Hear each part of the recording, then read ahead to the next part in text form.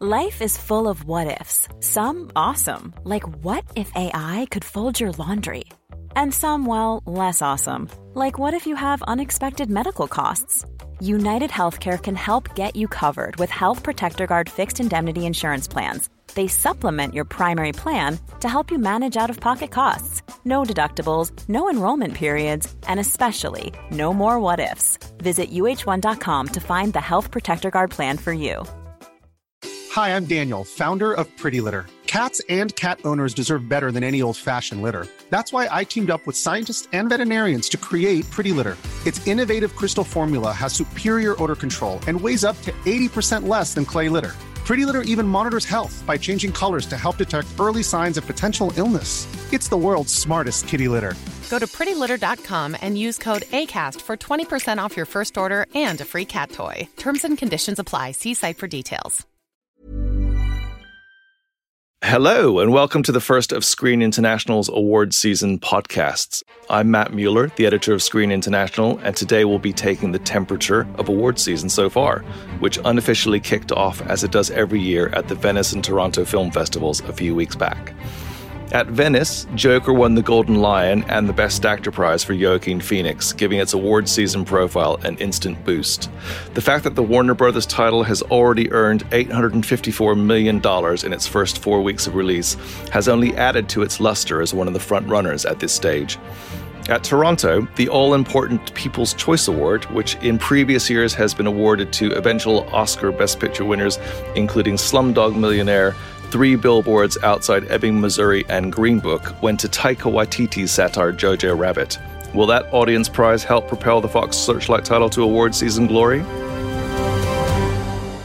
Joining me today to discuss this and other burning questions are Screen International's features editor Charles Gant and joint managing director of Picture House Cinemas and Picture House Entertainment, Claire Binns. Welcome, Claire and Charles. Hello. Hello. So to start with, let's look at the date change for this year's Oscar and Bafta ceremonies. The U.S. Academy of Motion Pictures, Arts and Sciences has pulled its 2020 ceremony forward by 2 weeks this year to take place on February 9th. That prompted Bafta to respond in kind, pulling its own ceremony forward to February 2nd. We've since found out that this is a one-off for now and that AMPAS will return to its late February slot in 2021. But what impact has this year's date change had on the release calendar? And Claire, your own schedule in terms of programming?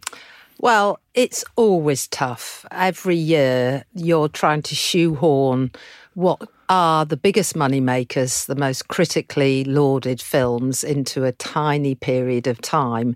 And some years it's tougher than others. Last year, to be honest, there was one film that stood out, but this year there's a number of films that are going to be great for cinemas, and we're going to be taking them off when they're still taking money because the next lot have to come in. So for us, cinema exhibition, it's a real problem. What was the title last year? That's The Favourite. The Favourite, of course, yes. Yeah, so The Favourite sort of swept everything away. And some years there are titles that do that. This year, I think there's a lot of very good titles in there that are going to make it difficult for everyone, frankly, to see all the films. And Charles, what about from a packed release calendar schedule? How's it looking? Well, January looks pretty busy to me because right at the beginning of January, we have Jojo Rabbit, quickly followed by 1917. We've then got kind of coming in rapid succession. We've got Waves, which is the fantastic Trey Edward Schultz movie, Just Mercy, which is a brilliant legal drama with Michael B. Jordan and Jamie Foxx. And then we've got Bombshell, the brilliant film about Fox News with Charlize Theron, Margot Robbie and Nicole Kidman.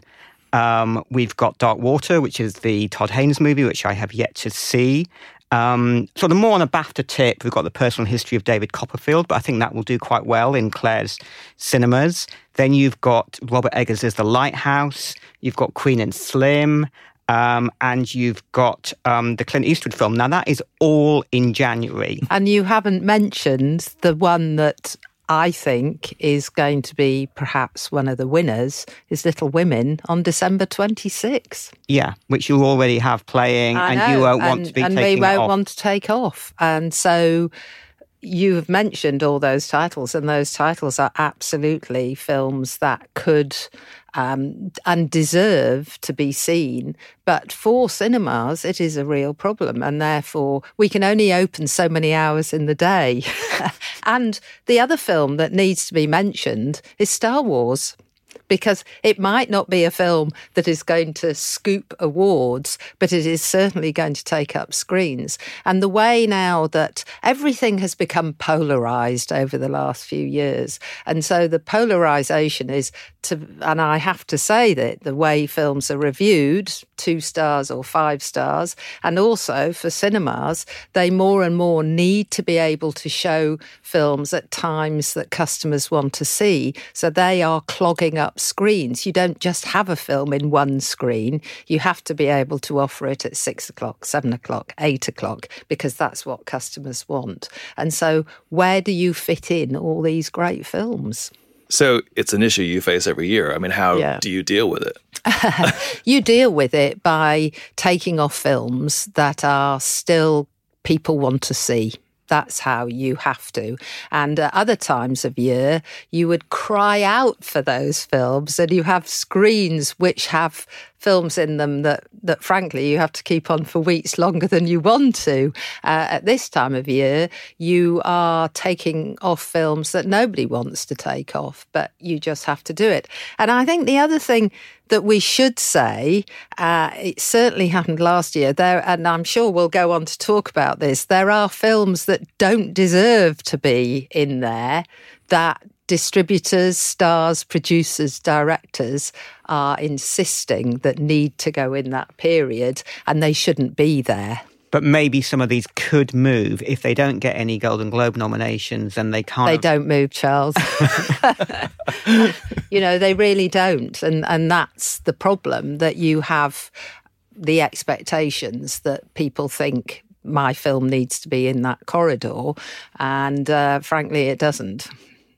And this is a problem that's become worse and worse over recent years, isn't it? This isn't something that probably happens as much 10, 15 years ago. It's something that's really become more. I think, it's sharper. It's sharper. And looking at last year, and again, this is not about a film being a bad film. This is about a film that shouldn't be in that period. Should The Front Runner have been in that period last year? Should Beautiful Boy? Should Mule? They're fine films in their own way, but you always knew that they were films maybe that wouldn't generate the kind of buzz that if you'd put them in another time, they may have actually done better because they would have had room to breathe. And of course, this year it's worse than ever because we have the February 9th Oscar ceremony date and the February 2nd BAFTA date. Yeah. But back next year, you'll have a bit more space to play around with. Never enough space, Matt. So we'll talk about some of the contenders in a bit more detail later on. But when it comes to dating an award season contender, I mean, we have talked a little bit about this. From your perspective as a distributor, what factors play into that? Because you, I think, have specifically not released your awards contenders in that busy corridor of December, January. Yeah. I think one of the things about the Oscar corridor is that it tends to be studios who tend to throw an awful lot of money, whether justified or not. And we all know that films, if they have a lot of money thrown at them, can sometimes get more attention than not. And we're a small distributor. We have had The Wife, which was absolutely had an Oscar nom for Glenn Close. But again, as a cinema exhibitor and a distributor, actually having a film released at the right time of year so audiences can get a chance to see it. And we released The Wife in September, which was a great time for it. And it meant it ran and ran and ran. Whereas a film like that in an Oscar period in the sort of January bottleneck would have been, unless we'd thrown enormous amounts of money at it, it would have been very difficult to get audiences to come in. But even bigger movies, I mean, I think Warner's have done very well with putting Joker out in October, and also Pathé Fox with Judy. Yes. I mean, Judy's as we speak, it's pushing towards £8 million, which I think would have been a tough hill for it to climb if it had come out in January, agree. even with all of the buzz around Renee's performance. So I think if you can find that slot in the calendar, and I mean, as Black Klansman did last year, that did phenomenally well by going out in late summer. So there are real opportunities there, but I'm sure producers are always wondering why my movie is not opening in January. Yeah, no, and of course in the States they do release films in the summer that are going to be Oscar contenders. I don't know why here we do this, but you're absolutely right about Judy. And I think the thing about Judy is it's a film that didn't particularly open brilliantly, but that audience just takes a little time, and the word was good, and it continues to find an audience. And I mean, the Joker's a different kettle of fish altogether, but I think, again, like we did with The Wife, like has happened with Judy, you have to be a bit more imaginative, I think, and think maybe, well, a film can get that Oscar buzz and the Bafta buzz. You don't have to release it in a time when really there's 4 films a week coming out that people want to see. And presumably when you chose the September 2018 release date for The Wife, the narrative around Glenn Close and the fact that it might finally be her year to win her first Oscar was already in place, so you were able to capitalize on that. Well, they released it in June in the US. Yeah, in the US. So it just does say to you that we could release films. I mean, we're much more prey to the weather here, though, and that is a bit of a problem in that the summer is the time for blockbusters because the audience tends to want to be at the pub or in barbecuing or not going to the cinemas and not really aware that cinemas now do actually have air conditioning. And then looking at one of the other key categories, which is now called the International Feature category, previously the Foreign Language Film category for the Oscars. You, of course, have some contenders on your slate quite regularly now. Women at War, which you released in May 2019, was Iceland's entry last year, is that correct? Yeah, I think so, yes. And Monos is Colombia's submission this year, which you released last week in the UK. What's the thinking that goes into dating those particular titles, where you put them? Certainly you do not have uppermost in your mind, we've got to get an award, because foreign language is a tough genre, or it's tough to release foreign language films in the UK, and essentially you're just trying to do the best job you possibly can by that film and get audiences in. So I think we knew that Monos had a great following. We knew the critics were going to be very positive about the film, but it stands on its own merit, and so we see what generates from the release, not about the release. We have to do it as an awards contender. What we have to do is get people in to see this very fine film. That's what we have to do. The Oscars are quite specific in terms of their eligibility for any film, so you have to have some sort of release in the actual calendar year. BAFTA has a slightly different process, particularly for foreign language films. Charles, could you tell us a little bit about that and how that's changed? Yeah, I mean, traditionally you had to release your films before the BAFTA ceremony in order to qualify. I mean, there used to be some ambiguous flexibility. And very ambiguous. I think you took advantage of that with Capernaum last year, which released after the ceremony was still eligible. This year they formalised the flexibility, and they're offering you up to 4 weeks after the ceremony for a foreign language film, which I think is a brilliant innovation, because actually what always used to happen was that, I mean, particularly Curzon Artificial Eye often used to release very strong foreign language films in March and April after the Oscar dust had settled and where they could get the screens and get the audiences. But now, I mean, for example, they're releasing Parasite on Feb 7, which is after the BAFTA ceremony. And even though it will be eligible in other categories, potentially, director, best picture, editing, I mean, who knows? They can release it after the ceremony and it will still qualify, which I think is great news for everybody. It is. It's an important important that Bafta did this, I think, given the struggle people have with foreign language titles these days and getting people to see something a little bit different than the sort of Hollywood fodder. And getting the screens. And getting the screens, absolutely. That's more than anything else. As I said, we're all now sort of having to play films in more than one screen, and I can just see a lot of cinemas in December just playing Cats and Star Wars. I think for foreign language films it makes sense, but I do remember that year when Julianne Moore won Best Actress for Still Alice, even though the film didn't come out till several weeks after the Bafta ceremony. And that must perplex audiences, surely. Yeah, those sort of situations happen. That was the year where they went back to the old way of qualifying it by releasing it in, some cinemas for, I think, in those days you only had to play in one cinema for a week, and I think they played it in Ripon or something like that.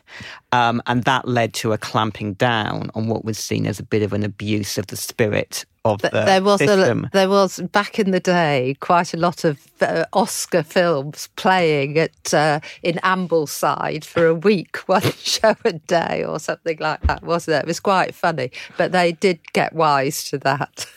So we have mentioned Parasite, Bong Joon-ho's film, which won the Palme d'Or in Cannes. Not only looks like a serious contender, but actually seems like it has so much momentum behind it. But of course, there are several other contenders out there. I mean, what do we think about the foreign language race this year in terms of how it's shaping up? I mean, I'd love to say Monos. I think Monos is a fantastic film and I hope it has a shot at it. But Parasite does seem to have a momentum behind it in a way that no other film. Well, with my heart, I'm saying Monos as well. I mean, I'm a massive Team Monos person. I think more realistically, Pain and Glory by Pedro Almodovar, I think, is a very, very likely nominee.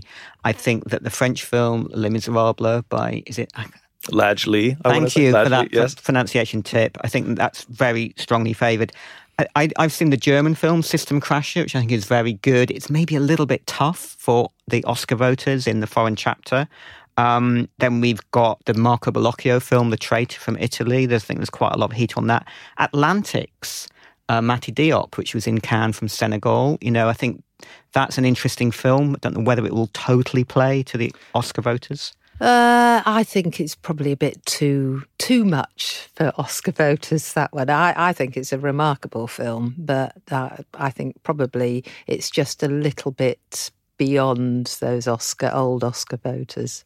And then the Swedish film, which is And Then We Danced, which is actually set in Georgia, and it's a very, very sweet gay love story, which I think it's kind of pressing a few political buttons, and it's not a kind of difficult, tough, queer movie. It's a very accessible, warm-hearted film, which I think would play well to the voters. And the US Foreign Language Committee, in terms of the Oscar submissions, does an interesting thing where they select their 10-strong long list before the sort of 5-strong short list is announced with the nominations. And of those 10 films, it used to be 9, but it's now 10 this year, 3 are selected by a committee. So they're able to pick interesting other titles to add to the list. Well, I think that automatically has raised Monos's chances because even if the voters, in their infinite lack of wisdom, fail to kind of pick it, I'd have thought that the committee would definitely. One would hope so. It's such a remarkable film, and we're just finding people are sort of coming out of the cinema unable to speak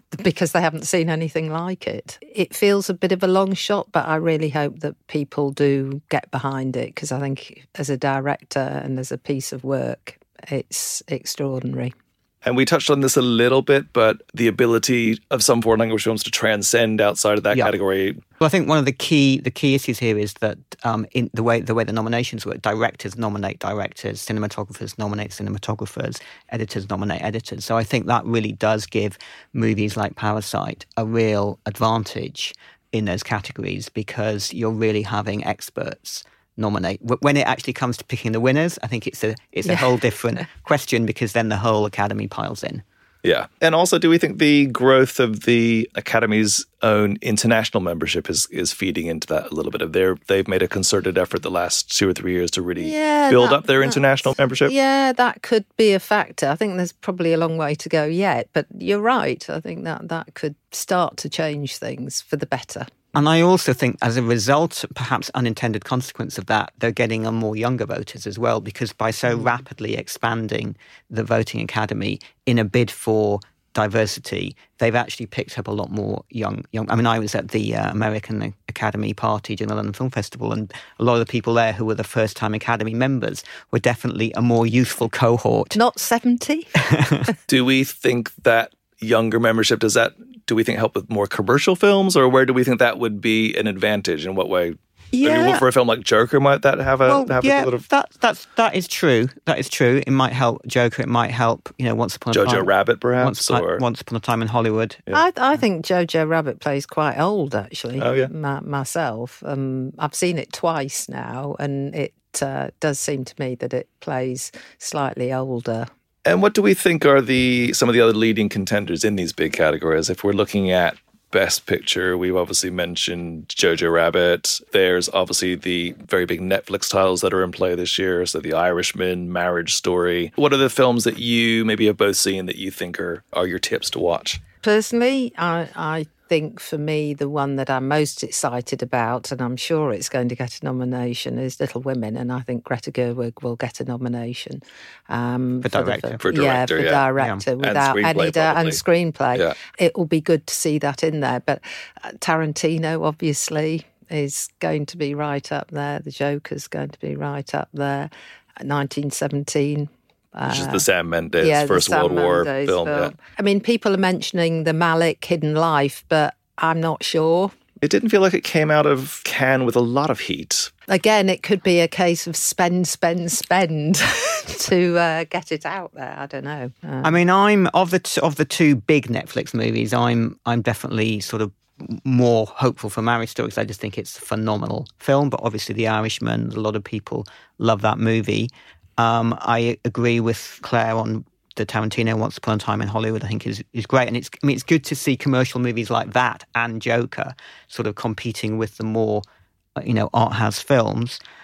We haven't mentioned another more commercial film, which is the James Mangold movie, which is Le Mans '66, Ford versus Ferrari, and I wonder whether, we've already ticked a couple of commercial boxes with Joker and the Tarantino, whether the people with a more mainstream taste, there won't be enough of them to go round. I mean, I loved Bombshell, which is Jay Roach's movie about Fox News, which I think is smart but really entertaining. I agree on Little Women. I think it's a very good film, and there aren't that many films that are really, really driven by female performances in the mix. But it is a very sort of male skew this year, I think. And talking of male skew, I mean, the Safdie brothers' Uncut Gems is quite a male movie. And even, The Two Popes, which, will appeal, I think, very much to both genders. The main characters are unambiguously male, played by Jonathan Pryce and Anthony Hopkins. Yeah, and directed by Fernando Moraes, great Brazilian filmmaker. Yeah. And also a Netflix title. Another Netflix title. As is the Safdie brothers. So where are they going to spend all their money? This is the question. How are they going to this year? Did they spend 40 million last year? Is this true? It was rumoured. I mean, it was certainly in 8 figures, and who knows. So have they got that money to spend this year on all these titles? I kind of feel Noah Baumbach and Martin Scorsese will get the most love from them. But the other two, will be in the mix. And I think maybe they can push Jonathan Pryce in actor for The Two Popes, and we'll see what happens with Uncut Gems. It's quite a strong year, though, for actors. It is. It is, yeah. Really. It feels more so for actors than it does for the actress award. I mean, I don't know if Sony have decided yet whether Leo DiCaprio and Brad Pitt would go up against each other in the Best Actor category, or would they split that? They often do that, don't they? Yeah, I always assumed it would be Brad supporting. I'd always had that in my head, but not that it's absolutely deserved, but it sort of has always been that way. It's not that it's deserved, but I think they'd be crazy to do it differently, because otherwise they really do risk cancelling each other out. And I think maybe Brad has more chance, because I think supporting might be not quite as competitive. And whenever you have someone who is basically doing a lead performance that's running in supporting, I think they have an automatic advantage over people with less screen time. But he is also great in the film. Yeah, but I do think that's a much... Joaquin Phoenix is obviously the front runner. But yeah, I mean, actor, you've got Joaquin, and you've got Adam Driver for Marriage Story. You've got Leonardo DiCaprio. You've got Robert De Niro. That's a very heavyweight list of actors. So in terms of, who might get that fifth spot, it is quite... It's William Dafoe for me. The Lighthouse. I think I think William Dafoe is absolutely stunning in that film. And poor old Robert Pattinson desperately trying to keep up with him. But he just about does it, actually, Pattinson. But I think William Dafoe is so fantastic. I would put him right in there. Does Jojo Rabbit have any Best Actor contenders? Yeah, well, I mean, the kid, who is Roman Griffin Davis, is actually quite kind of favoured. And I think in any other year he would have a real shot. But I do wonder whether he's going to go the distance. Maybe more because he's British. Maybe Bafta will sort of give him more attention. I can't say. I think it's such a heavyweight year that it's going to be one of the people that we've talked about. It felt like with Jojo Rabbit, maybe Thomasin McKenzie was the as a supporting actress was the person who was more being talked about for that film. Yeah, I would agree. Yeah. I think she stands a chance. It's a wonderful performance, but she stands out for me in Jojo Rabbit. And then Scarlett Johansson, of course, is in Jojo Rabbit too. But I think the performance that she's being touted for is Marriage Story, because apparently she's absolutely fantastic in the film. I think she is. I think she's really good. And it's what I find interesting is that from the very beginning of this awards race, we've been told Renée Zellweger is fantastic in Judy, and she is as Judy Garland, and she is going to win. And I just kind of feel not so fast, Well, I mean, she is very good, but Scarlett is great. Saoirse is great in Little Women. Yeah. And I think Charlize is great in Bombshell. So I really don't think it's a one-horse race. Well, also, having been through this with the wife and Glenn Close, who, in my view, she should have got it, simply because Olivia Colman has plenty of years ahead of her. And I think it would have been great for Glenn, who's missed out so many times. But she was always talked about as the front runner, and then she didn't get it. So I think with Renée, I think she's got a chance, but I don't think it's sewn up. Do you have any theories about the Glenn Close, why she didn't win? Because it just felt so almost predestined in a way that she was going to win. I can only imagine that everybody thought, well, I won't vote for her because she's going to win. I can only think it would be that, because she worked very hard. She was very, for us, she worked very hard. She came over and she was a real professional, did everything we could ask of her, a proper movie star, but she did her stuff. And I think it was because everybody just thought, well, we won't vote, we'll vote for someone else because she has got it all tied up. But I also wonder whether it sometimes helps if you are in a film that is getting multiple nominations, and you look at your ballot and you go, well, I'm not going to vote the favourite Best Picture because I really like Roma or Green Book or whatever, and I'm going to vote, Alfonso Cuarón in Director. Oh, I know, that's where I can give that film a big tick right there, is in Best Actress. And whereas in the case of The Wife, you didn't have the advantage of that. So I think that might have played a factor. No, that's also a very good point, Charles. Any other actress contenders you want to flag up or that we haven't discussed? Yeah. What about Awkwafina? Awkwafina, yeah. Is fantastic. With The Farewell. In The Farewell. Yeah. I think she stands a really good chance. Yeah, I think this summer there were two kind of American independent movies that broke through at the US box office. One was The Farewell, Lulu Wang's movie, and the other one was The Peanut Butter Falcon, which is another kind of warm-hearted crowd pleaser. In terms of which of those two films is more likely to win at awards, I do think The Farewell stands more chance. And I think Awkwafina's performance is really great in the movie. But another film that I really like, and I just saw it this week, is Queen and Slim, with Daniel Kaluuya and Jodie Turner-Smith. And, I think they're both great, but I think Jodie Turner-Smith has probably more chance of being nominated just because I can see, that little spot that might be open in the Best Actress race. Interesting. And then looking at director, we have mentioned Tarantino, obviously. We mentioned Scorsese. Do we think Taika Waititi is in the frame for Jojo Rabbit? Do we think Noah Baumbach is in the frame for Marriage Story? We've also mentioned Greta Gerwig as obviously a sort of strong female directing contender. Well, I think all those names you've mentioned, Sam Mendes may well go in there as well. Yeah, there's a lot of contenders again. And one that you haven't mentioned, I think, is Bong Joon-ho for Parasite, who I think really could land a nomination. And I see, in fact, one of the lists I'm looking at, they've literally got him in number one position above Quentin Tarantino. Has Quentin ever won Best Director? I know he's won Screenplay. So. I don't think I don't think he has. No. He's, as you said, I think Screenplay, but he's not. I'm sure he'd like it, and I'm sure he'll work very hard. And Scorsese has won Best Director, but arguably for a film he shouldn't have won Best Director for. Was that The Departed? Yes. Yeah. Indeed. Does it feel like wider open race at this stage than it did last year? Do we feel, because already at this stage Roma was really kind of had a lot of heat on it, and then obviously Green Book came and won Best Picture, but the talk around Roma was so overwhelming already. Yeah, it does feel more open this year. Again, it's a bit like how we started off the conversation, and there's a lot of great movies out there that have chances, and more so than last year, I think. And also, of course, Netflix were spending a lot of money last year. They'd already sort of decided that's what they were going to do. And so that started very early doors, that campaign. I think the Toronto Film Festival Audience Prize has sort of thrown a little bit of a firecracker into the mix, because in the years when movies like Slumdog Millionaire and The King's Speech kind of won that prize, you kind of went, yeah, I can really see that's a Best Picture winner right there.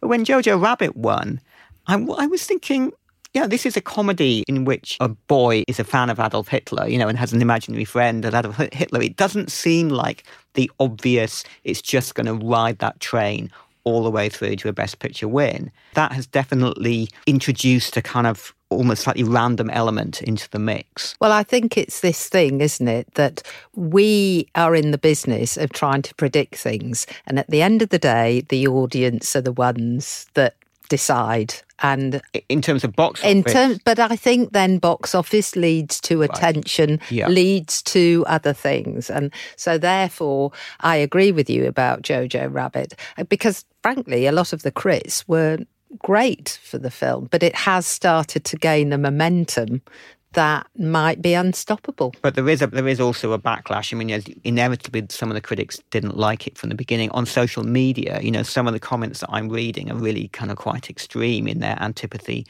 to the film. I've heard war crimes mentioned. Wow. It's well, this is what, again, it's the polarisation, the world of polarisation that we live in now, where everything is either great or terrible, and there's not, let's have a discussion about the plus points, the minus points, what the film's trying to say, etc. It's all become very extreme.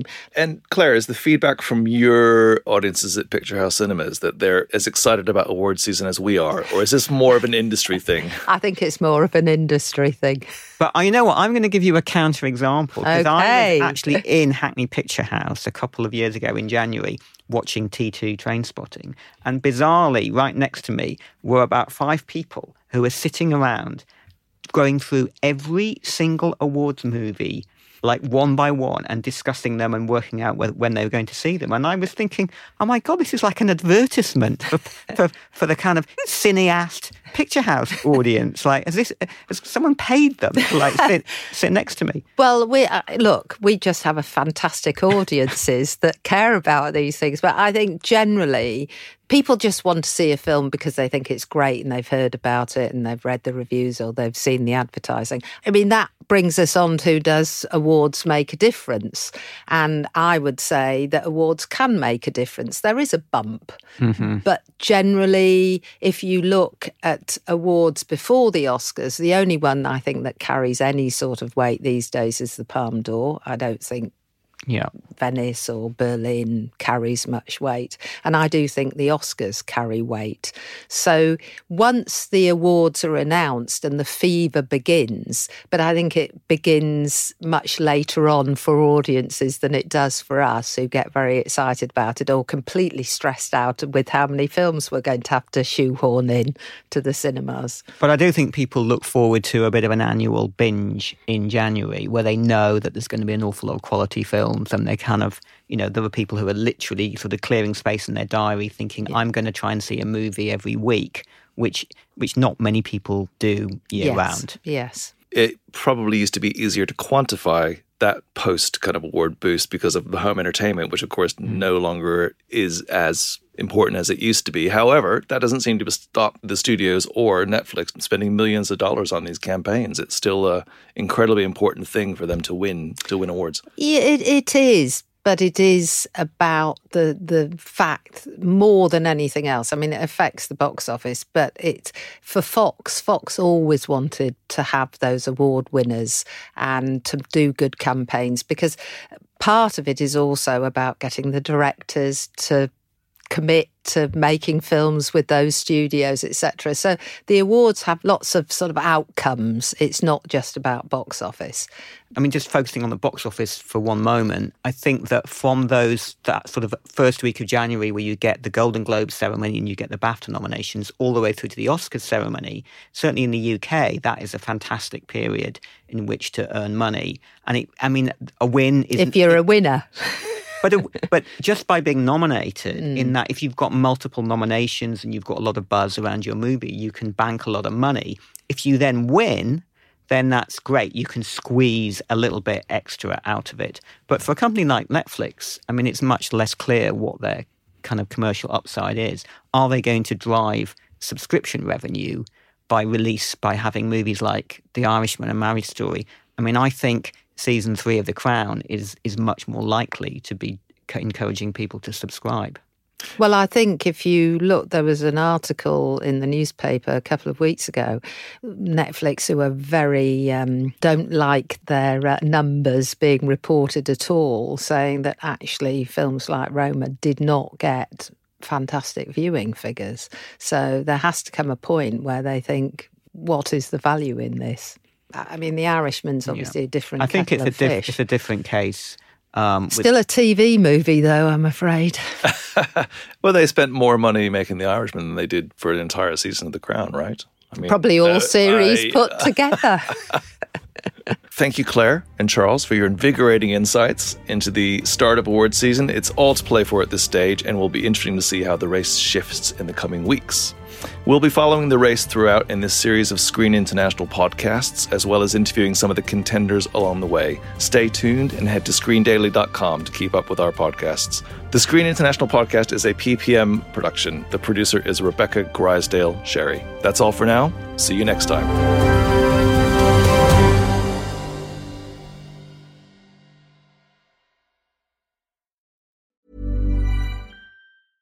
Selling a little or a lot? Shopify helps you do your thing however you cha-ching. Shopify is the global commerce platform that helps you sell at every stage of your business. From the launch your online shop stage to the first real-life store stage, all the way to the did we just hit a million orders stage. Shopify is there to help you grow. Shopify helps you turn browsers into buyers with the internet's best converting checkout. 36% better on average compared to other leading commerce platforms. Because businesses that grow, grow with Shopify. Get a $1 per month trial period at shopify.com/work. Shopify.com/work. Wow. Nice. Yeah. What you're hearing are the sounds of people everywhere putting on Bombas socks, underwear, and T-shirts made from absurdly soft materials that feel like plush clouds. Yeah, that plush. And the best part? For every item you purchase, Bombas donates another to someone facing homelessness. Bombas. Big comfort for everyone. Go to bombas.com/ACAST and use code ACAST for 20% off your first purchase. That's bombas.com/ACAST. Code ACAST. Hey, it's Ryan Reynolds, and I'm here with Keith, co-star of my upcoming film, If, only in theaters May 17th. Do you want to tell people the big news? All right, I'll do it. Sign up now and you'll get unlimited for $15 a month and 6 months of Paramount Plus Essential Plan on us. MintMobile.com/switch. Upfront payment of $45 equivalent to $15 per month. Unlimited over 40 gigabytes per month. Face lower speeds. Videos at 480p. Active Mint customers by 531.24 get 6 months of Paramount Plus Essential Plan. Auto renews after 6 months. Offer ends May 31st, 2024. Separate Paramount Plus registration required. Terms and conditions apply if rated PG.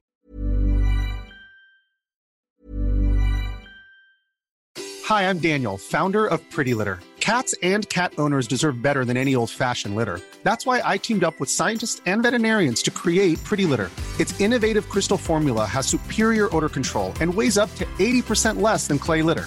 Pretty Litter even monitors health by changing colors to help detect early signs of potential illness. It's the world's smartest kitty litter. Go to prettylitter.com and use code ACAST for 20% off your first order and a free cat toy. Terms and conditions apply. See site for details.